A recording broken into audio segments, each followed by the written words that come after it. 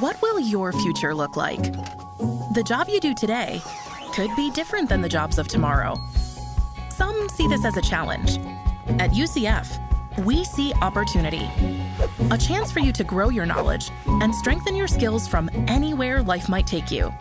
With in-demand degree programs and resources for your success, UCF Online can help you prepare for the future and all the possibilities that come with it.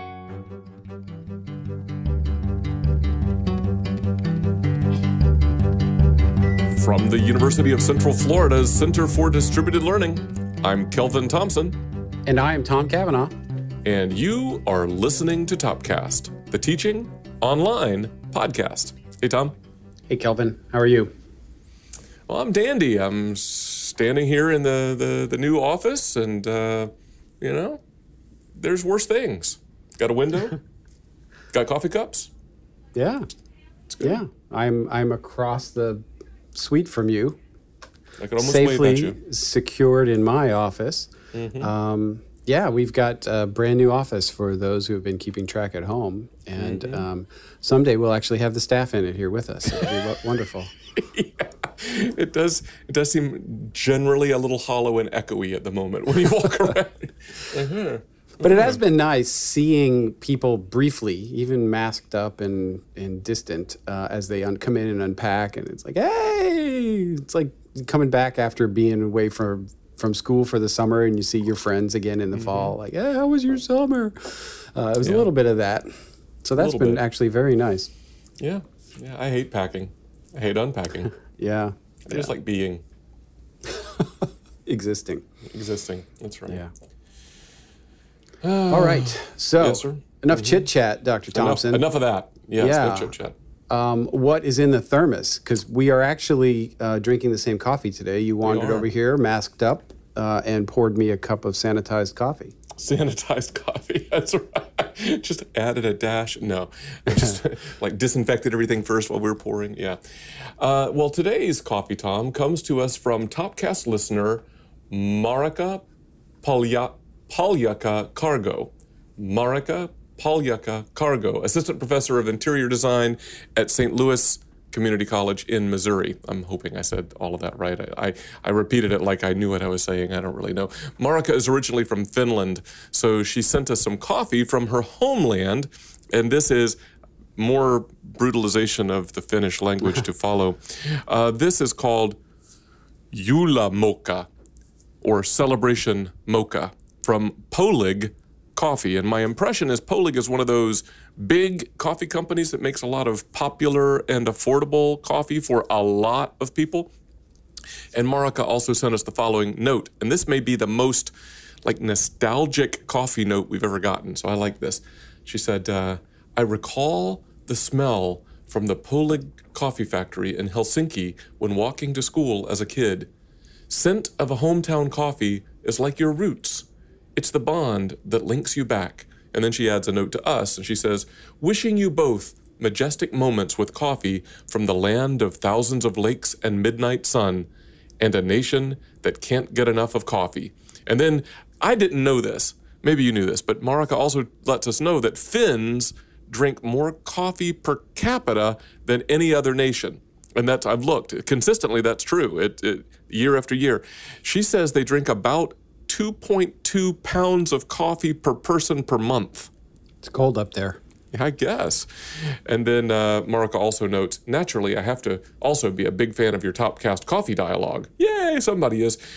Although I am a tea drinker, I can appreciate majestic moments with a drink of choice. And I like that, majestic moments. Yeah, isn't that great? I love that description she provided. That's great. I'm nostalgic for it, and I've never been to Finland. I want to go walk around the streets of Helsinki smelling coffee. Yeah, it sounds almost like the kind of tour that you might get at like Epcot. You know, when if they had a Finland in Epcot, they have a Norway, and it's similar. Yeah, that's true. That's true. But That's I cool. appreciate this. How was the coffee? I think it's pretty good, actually. It is good, and thank you, Marika. It's good, and the description is equally good. Yeah, maybe better. I don't know. It's very good. Now, here's where the standards are going to have to lower. How is the connection to today's episode, Tom?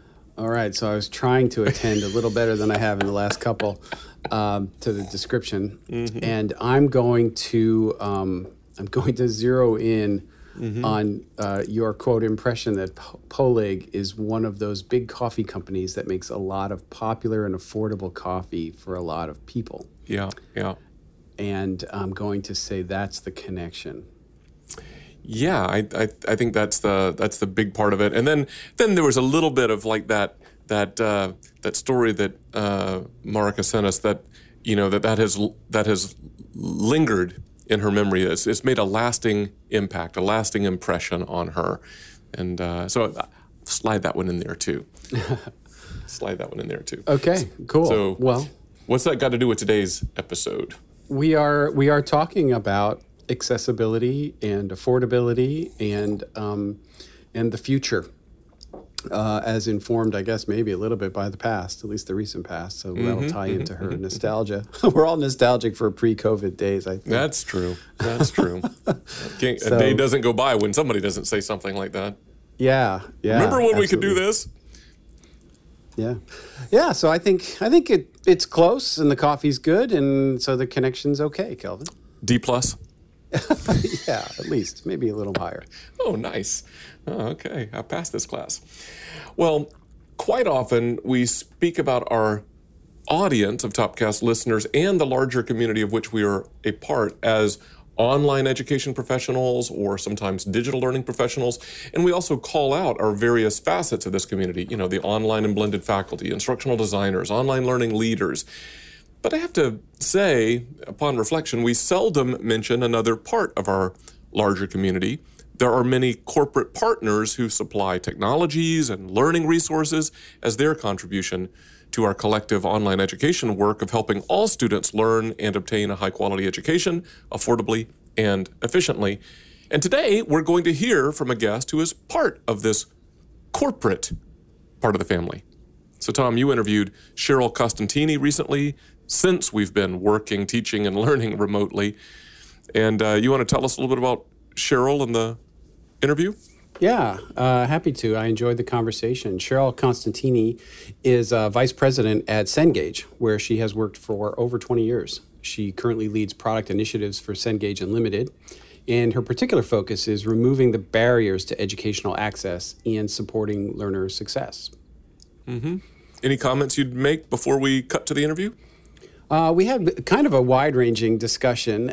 We covered a lot of different topics, but she's very knowledgeable, and she has an interesting perspective given the fact that she kind of has a national view, working with so many different institutions on a kind of national level, and I think that informs her perspective, and it's definitely worthwhile. So maybe we'll just sort of comment and reflect on it after the interview.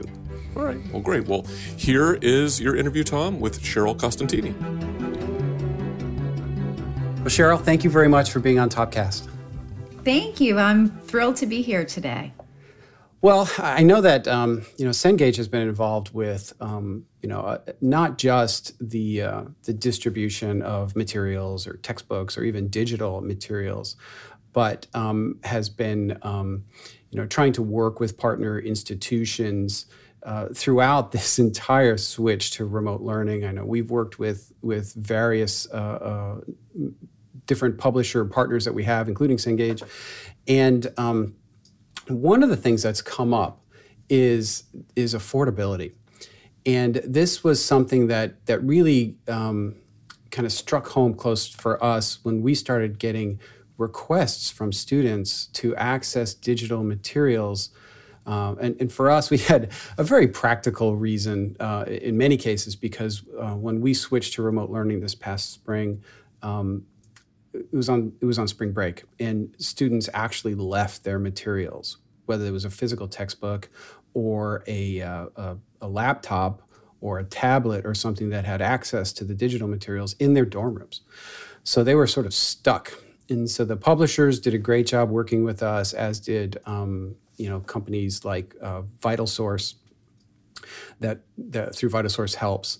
So I imagine in the conversation that you're having with your partners across the country that this is a theme that's showing up. Would that be correct?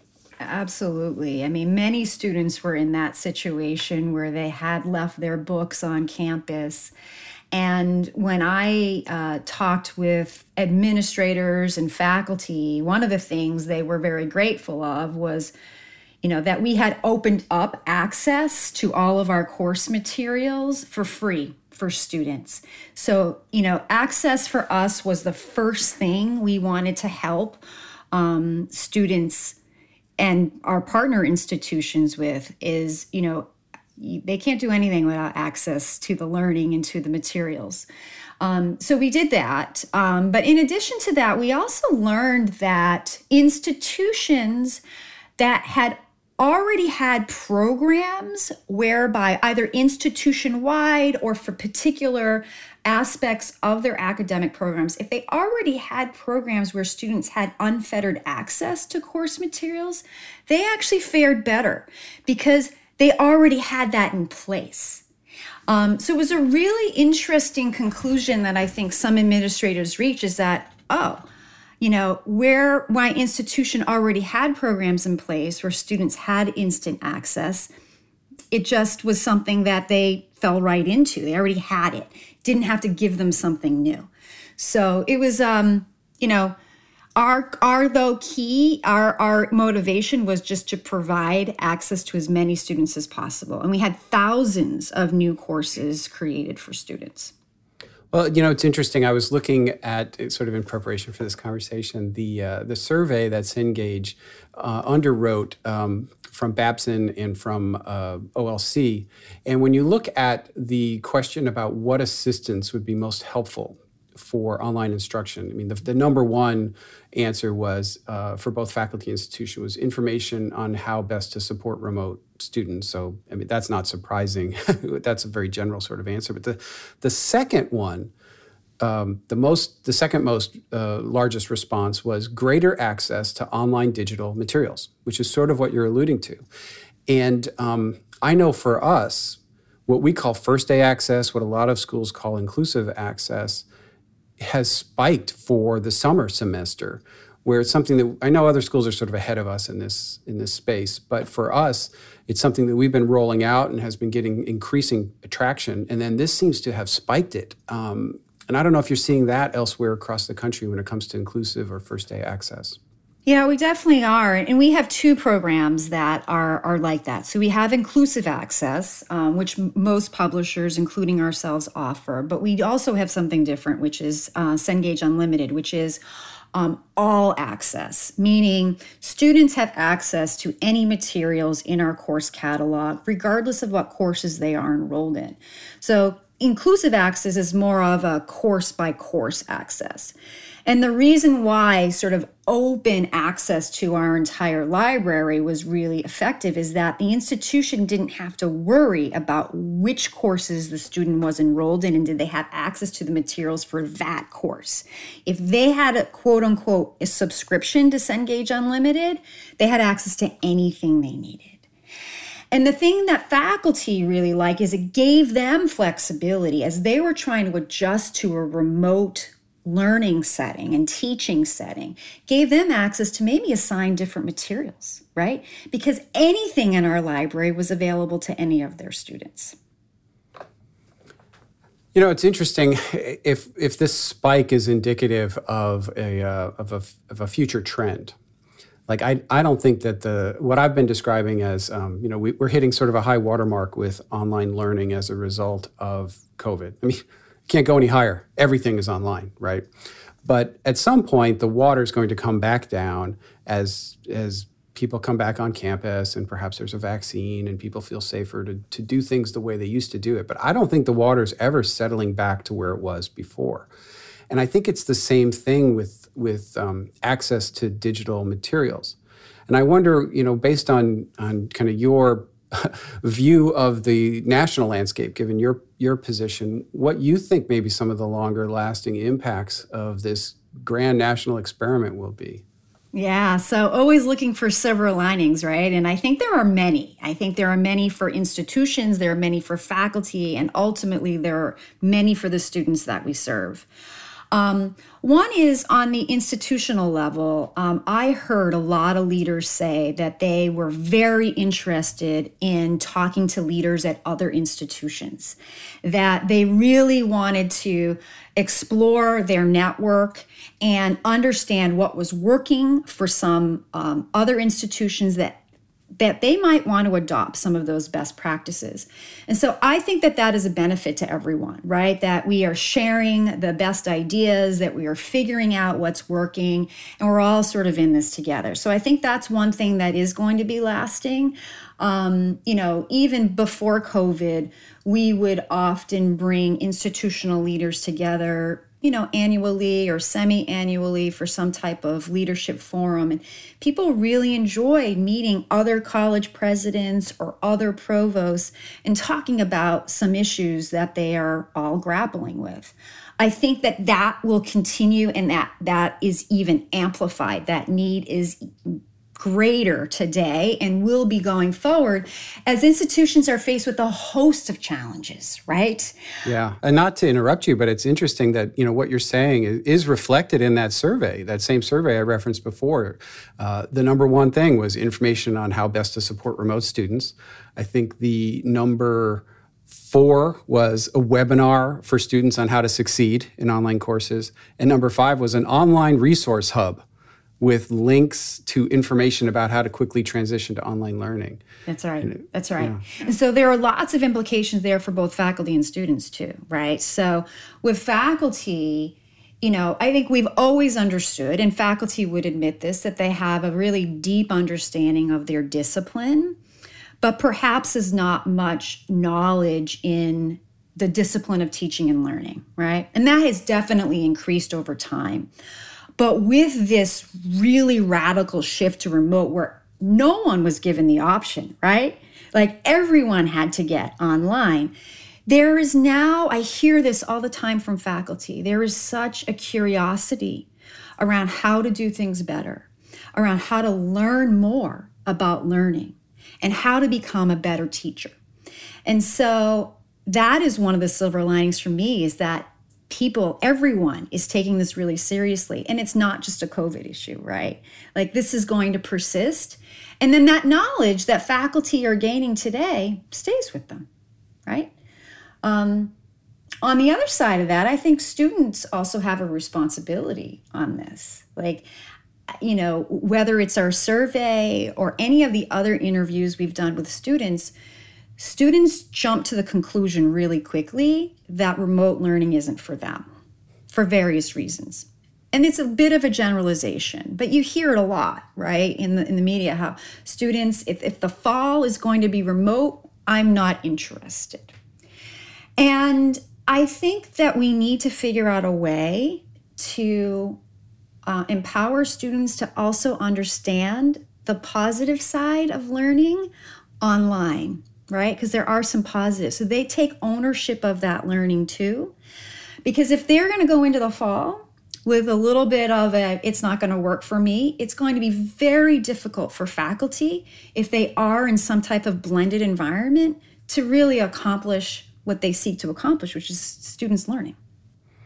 Yeah, and there are a couple dimensions in that, I would think. So obviously, there's the whole difference between, well-designed online instruction and remote learning. And I appreciate you using the term remote learning. It's something Kelvin and I have talked a lot about.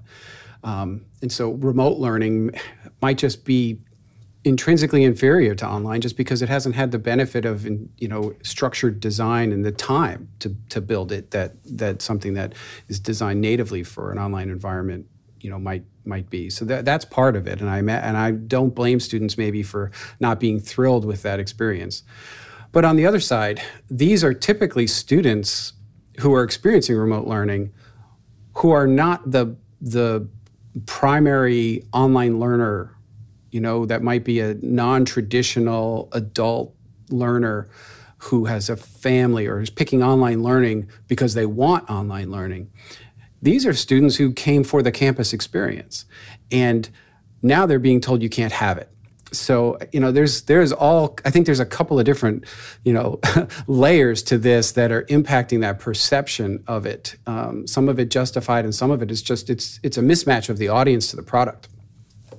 And I wonder if, when you talked about, faculty perception, even student perception, you didn't mention administration. And I wonder if there's a disconnect there. Do you think administration is on board? A lot of the push to reopen has been from sort of an administrative perspective, with some concerns from both students and faculty. Although I do think that the incoming freshmen kind of want to be on campus. Others maybe have a little more concern.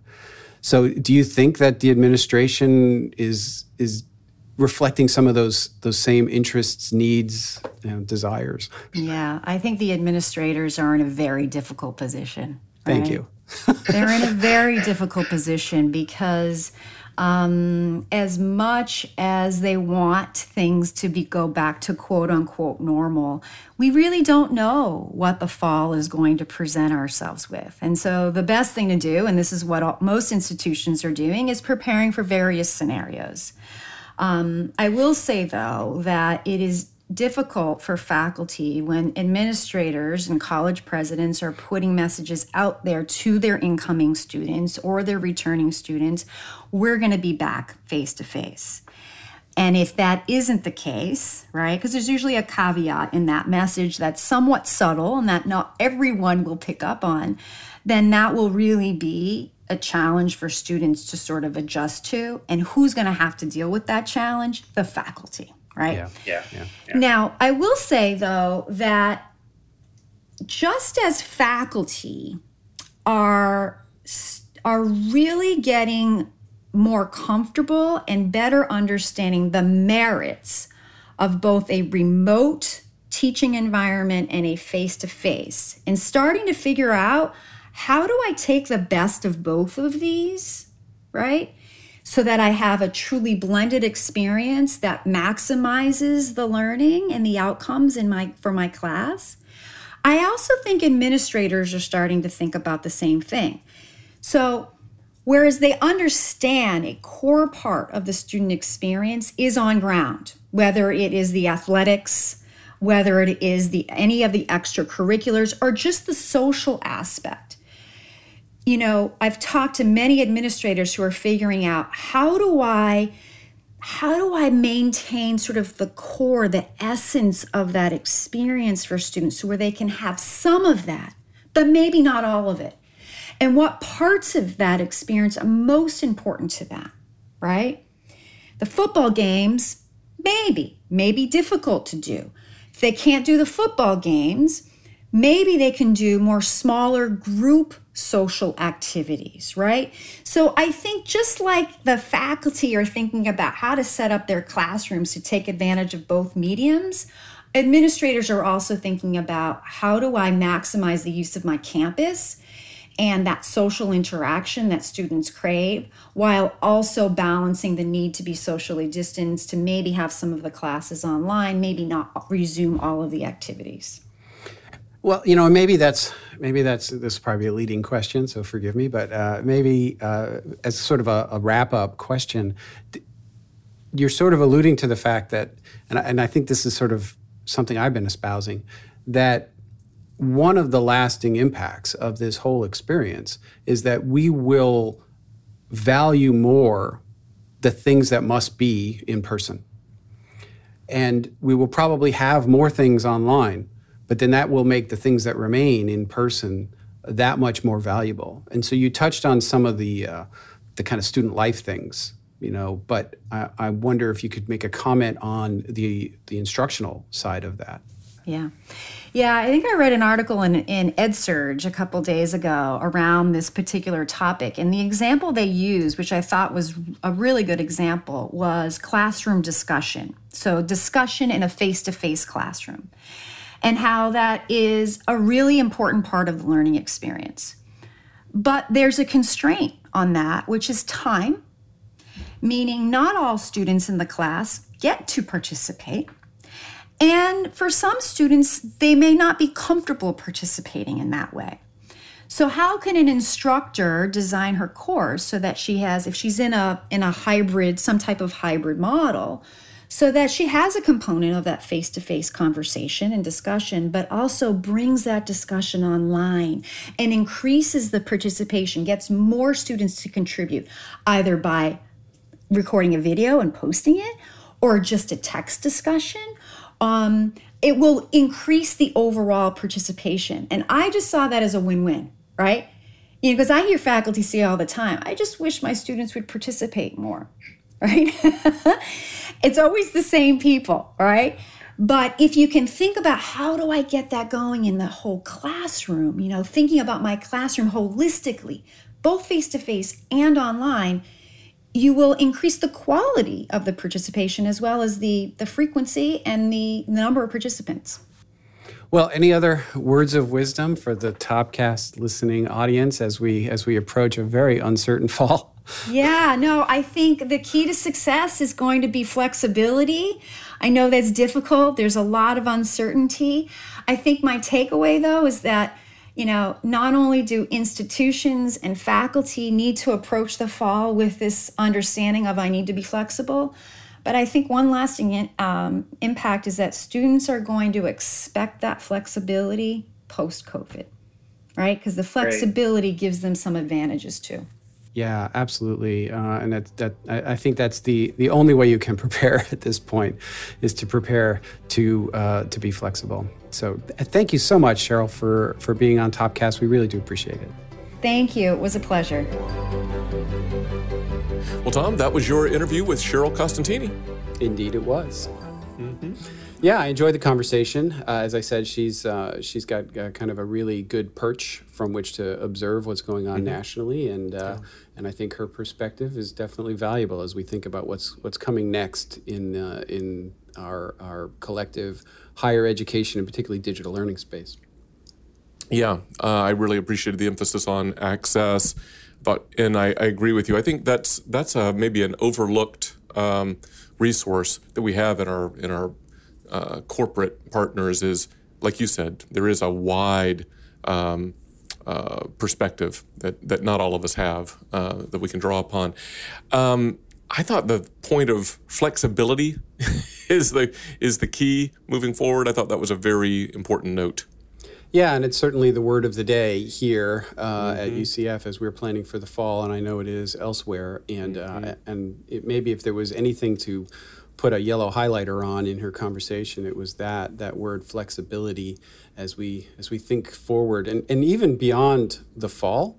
I think what this whole experience has underscored for all of us is that the fact that flexibility may just need to be part of what we always plan for. Yeah. I mean, in certain parts of the country, certainly here where we know every year we're going to get a hurricane and we're going to have to do something, we're kind of already prepared for certain kinds of events.